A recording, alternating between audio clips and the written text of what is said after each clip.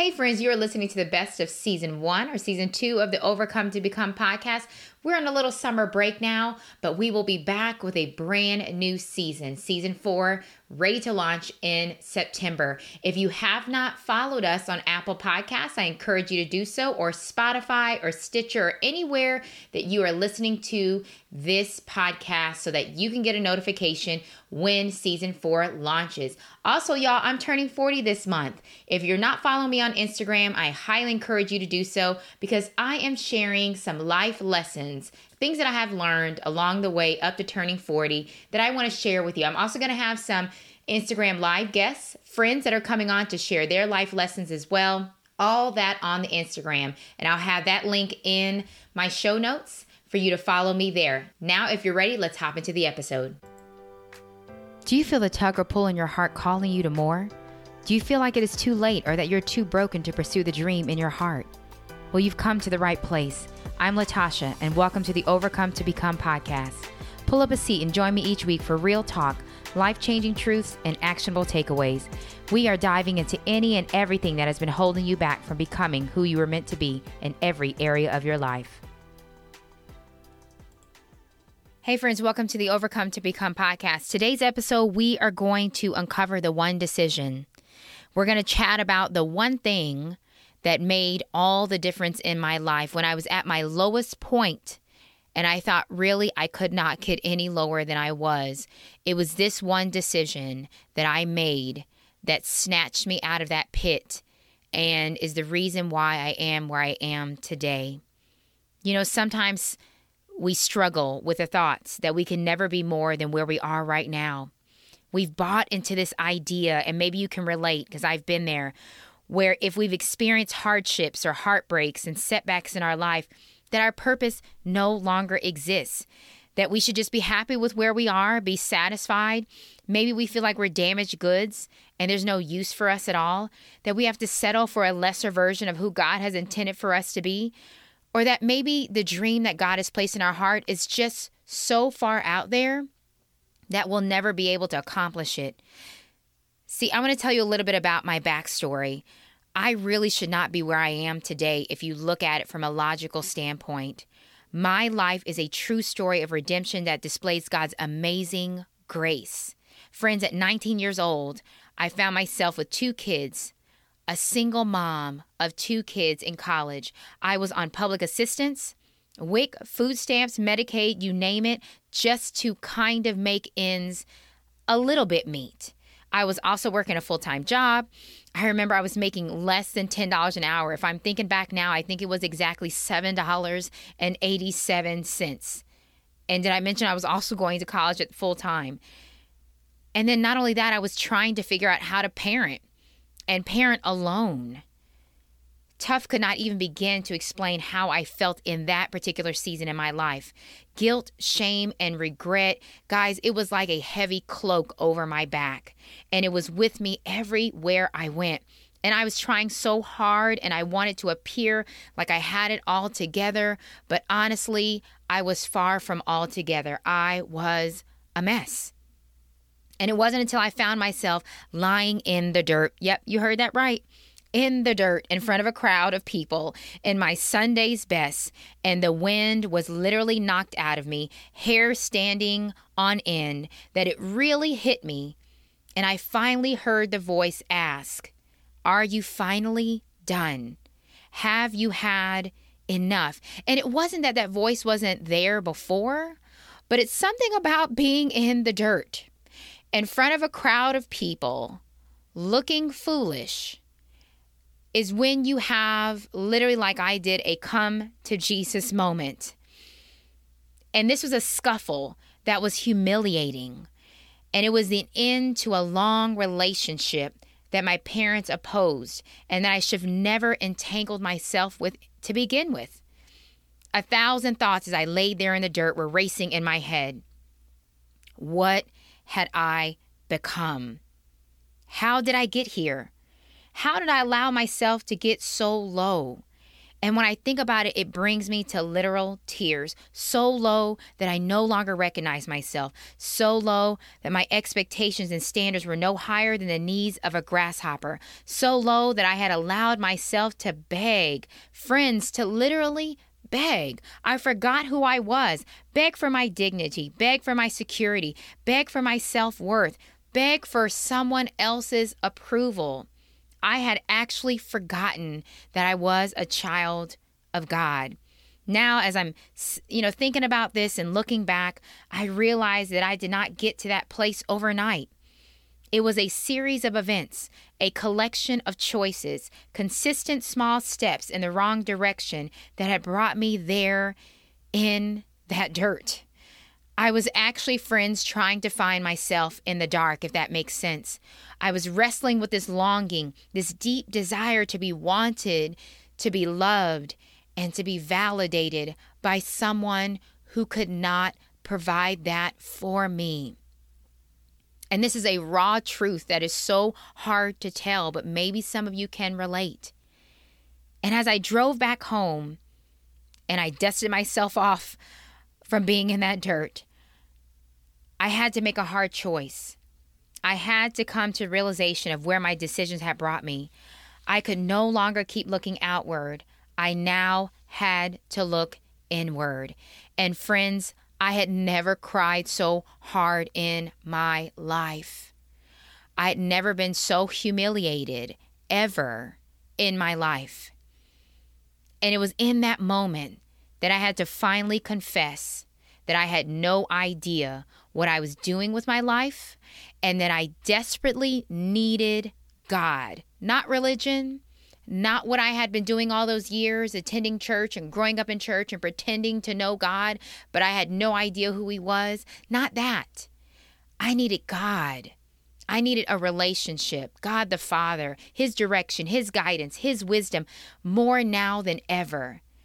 Really, I had to confess that doing things my way, operating outside of his will, and settling for substitutes had only led me down an off-road that again ended in humiliation and deep, deep, deep, deep heartache.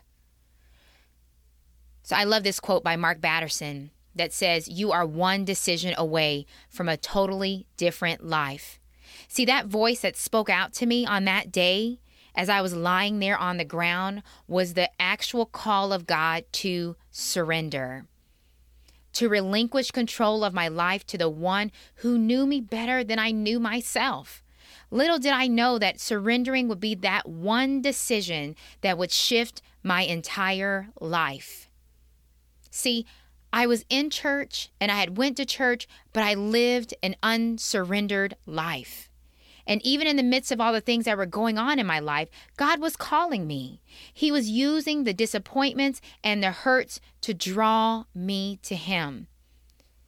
So many of us are working so hard, and I get it. We're hustling. That's what the world tells us to do. That's what society tells us to do. Hustle and hustle hard. And we're hustling so hard that we try to make right what went wrong in our life.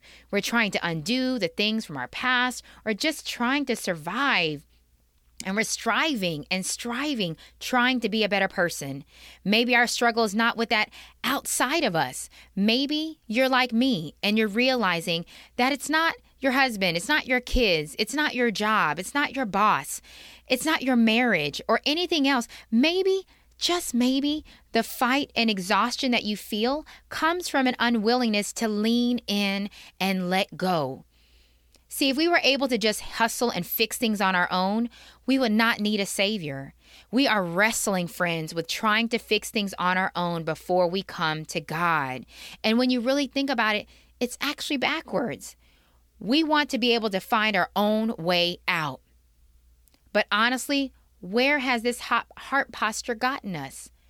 Where has it gotten us? For me, it got me lying in a pile of dirt at one time. So I'm asking you, where has it brought you? Yes, maybe you have experienced some successes and temporal relief, but you are totally exhausted. Let's be honest, mentally, physically, spiritually exhausted. See, surrender, it's not a one-time decision, but is a continuous one that we have to make daily. It's a decision that we have to intentionally make situation by situation, season by season, and if you're like me, sometimes minute by minute or second by second. It's a decision to acknowledge him as Lord over our lives and every single piece within it, not just some of it. If you're like me, I'm like, okay, God, you can have maybe, my friendships and you can deal with my children, but I'm going to deal with my finances. You can have my marriage, but I'm going to deal with my job. No, God says, I want every piece of you, all compartments, all departments. I want all of it. I want you to surrender it all to me because I know what's going on anyways. It's an acknowledgement. Surrender is an acknowledgement that he is God and we are not. That our hustle and our know-how will always fall short and is super limited. I love this verse of scripture in Proverbs 3:5-6. It says, trust in the Lord with all your heart. Do not depend on your own understanding. Seek his will in all you do, and he will show you which path to take. Don't be impressed with your own wisdom, Tosh. I'm speaking to myself. You don't know everything. Instead, fear the Lord and turn away from evil. Then you will have healing for your body and strength for your bones. That word then is so powerful, right? God is saying trust and lean in on his wisdom. And when we do that and we acknowledge that his ways are better than ours, the way he wants to do things is far beyond what we can even imagine. That is when we'll receive healing for our body and strength for our bones. See, friends, with that one decision, there is one action. And I want to leave you with this practical, actionable takeaway for this week. One action that has made all the difference in helping me to stay true to my commitment to surrender daily. And it may sound simple, but boy, is it life-changing. And that's quiet time with God every morning. See, God doesn't want to just put a Band-Aid over our problems and send us on our way. He doesn't just want to make us feel good and inspired for a moment. See, I've been a lot of inspired, in my life. Have you? Inspired by this, motivated by that, but all those things run out. See, God wants to go beyond inspiration, right? And he doesn't want us to just be inspired for a moment and then just return back to our hamster wheels of what we were doing before that we know wasn't working anyways. He wants to transform us totally into a new person. Romans 12:1-2 talks about this. That transformation, friends, it's only going to happen not by being motivated, not by being inspired, although those things are good, but they are temporary. The transformation in our hearts is going to happen during that quiet time with him alone. So I have a challenge for you this week. I want you, if you have not already, to establish early morning quiet time. Now, let's be honest here. For some of us, quiet time has been packing the lunches for our children, cleaning out our email, being dutiful like we always are, checking our social media, writing down our to-do list, which there's nothing wrong with all of those things, right? And some of us have said, well, as I'm doing those things, I'll pray at the same time. And that's good to do that.